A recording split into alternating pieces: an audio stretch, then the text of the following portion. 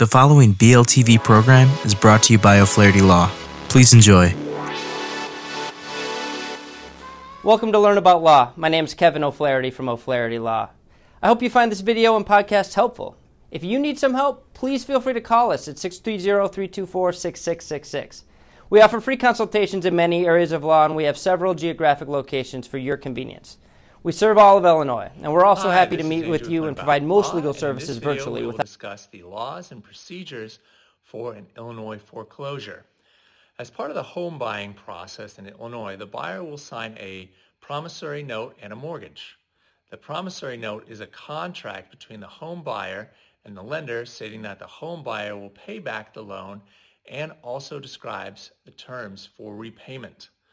The mortgage is a debt instrument that secures the loan using the house as collateral, allowing the bank to repossess and sell the home in the event of non-payment by the borrower.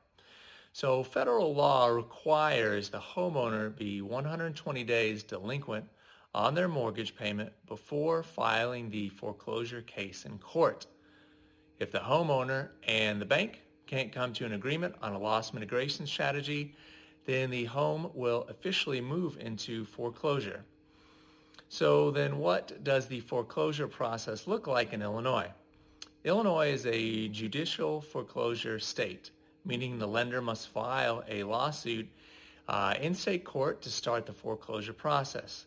The complaint is served to the borrower, including a summons that lists a time period by which the borrower must file an answer.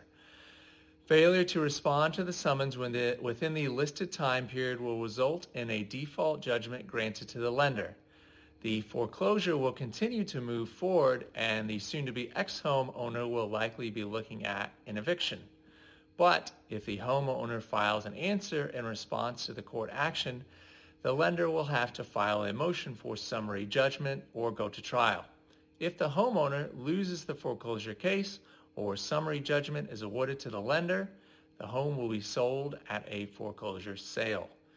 But what can be done to reverse a foreclosure in Illinois? Well, you have a few options.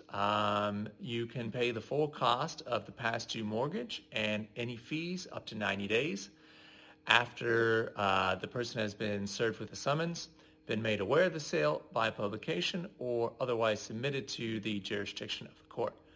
Or Illinois foreclosure law has a redemption period during which the homeowner can pay off the total debt, including principal amount left on the loan and any other interest, costs, and fees acquired by the lender. Mediation offers another route to avoiding foreclosure. In Illinois counties with foreclosure mediation, the lender must follow the rules of mediation before moving forward with a foreclosure. Thanks for watching. To learn more about the Illinois foreclosure process, check out our article below. And be sure to leave any questions you have in the comments section and subscribe for more awesome legal content. Have a great day. Hello again, this is Kevin O'Flaherty from O'Flaherty Law. I hope you enjoyed the video and podcast. If you did, we'd love it if you'd subscribe to our channel. If you need legal help in this or any other area of law, please do not hesitate to reach out and schedule a consultation.